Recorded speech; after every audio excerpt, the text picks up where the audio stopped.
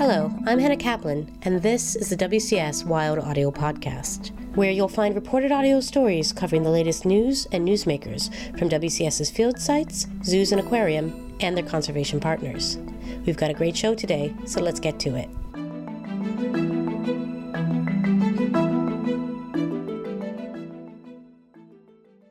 Internships in the science and conservation field have for too long failed to reach the full diversity of young people.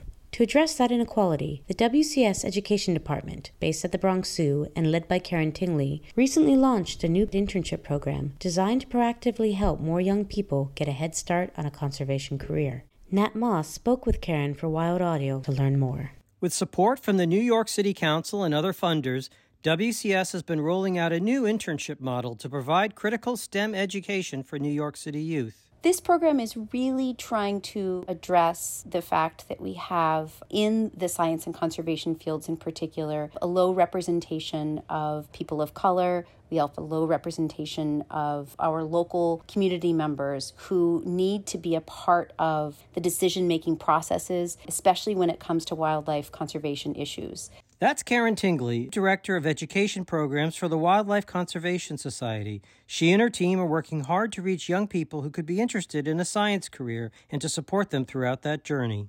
Every single intern at WCS in our zoos and aquariums now receives a stipend. There's travel support. There are a number of different professional development opportunities for interns. And most importantly, our team works to really help focus on that advancement opportunity post-internship.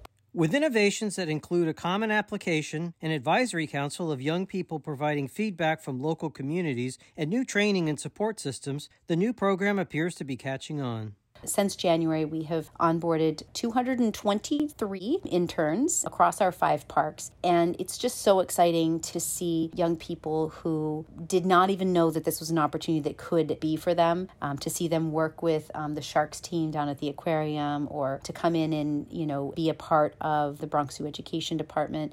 Karen says what differentiates the WCS internships from many others is that they're building on what she calls a career lattice that enables young people to take more chances.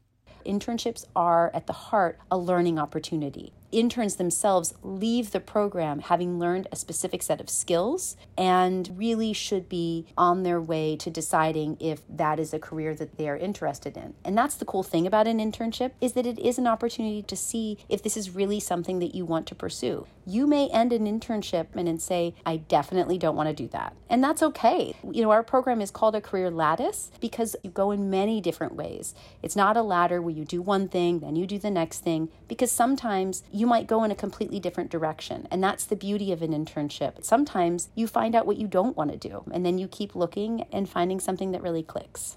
The program dovetails with a new focus on equity among institutions under the umbrella of the Association of Zoos and Aquariums, or AZA. There is a lot of interest in the AZA community around equitable pathways to science and conservation careers. And there's a lot of movement on a national level to really address this, because we recognize that internships are one of the many barriers that exist to people pursuing careers in our field. Many people, when they're applying for a job, having an internship in many fields is a requirement. And so we want to make sure that we're removing barriers, whether they're financial, whether they're housing, to ensure that we have a diverse representation of people in leadership roles. Looking to the future, Karen points to the coming green economy when she thinks about how to measure success of the internship program. In New York, the influx of green jobs that will be coming is pretty significant, right? And my hope is that all of the young people who come in to our internship program see themselves as really strong applicants for those positions. Our hope is that you also put that conservation lens on whatever job you have, because what's really important is saving wildlife and wild places. And we need people to think through all of the different experiences that they've had and remember those conservation elements in whatever job they take. Whether you're a teacher, whether you are a mechanic, whether you are working in the new offshore wind programs that are happening in New York, whatever those jobs are, thinking about the impacts of wildlife and conservation in whatever work that you do, that's success for us. Podcast listeners in New York can access the internship program at bronxzoo.com/youth. For WCS Wild Audio, this is Nat Moss.